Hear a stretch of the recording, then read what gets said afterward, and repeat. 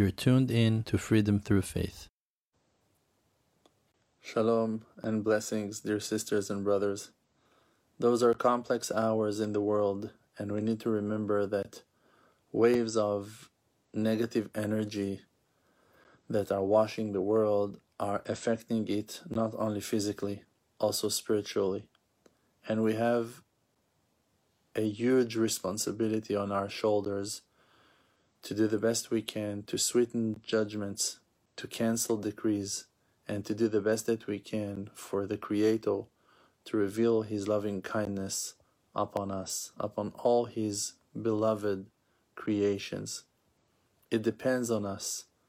We need to stand up and to go out and to scream to our Maker from the bottom of our hearts, to talk to Him as you speak to your parent, to your loving parent, and to tell Hashem, please, Father in heaven, reveal your unconditional love, reveal your mercy, your compassion on the world, on all the nations, on all the people around the world, on the animals, on the trees. Reveal your love, your endless love upon us all, and all kinds of wars. Remove all kinds of darkness. Bring the light back into our systems. Let the stars shine upon us. Let the world shine from your glory, from your beauty, from your grace. It depends in our personal prayers. Anyone in the world, every person around you is a lighthouse, potential, great, powerful source of energy that can shine to far and great distance. We're all able to take over and to conquer the world with our honest prayers. You should wake up your friends. You should call them to go out to the fields and to call Hashem, to call the Creator, to call Him from the bottom of the heart, to speak with Him from your own room, from your own house, from your own chambers. You need to scream from your heart honest words, to cry, to beg, to ask, to demand, to scream, to shout, to do whatever it takes for the Creator to be convinced that it's the time to reveal the unconditional love on His creations. An individual prayer is the most wonderful, strongest prayer of them all. Not to read from the books and to read from the Siddur books, from the Psalms. The strongest prayer is the prayer of the individual that is screaming from the bottom of his heart, the honest will and passion and holy desire of his soul to take place, for his dreams to take place and to come true. For that we need to believe in ourselves.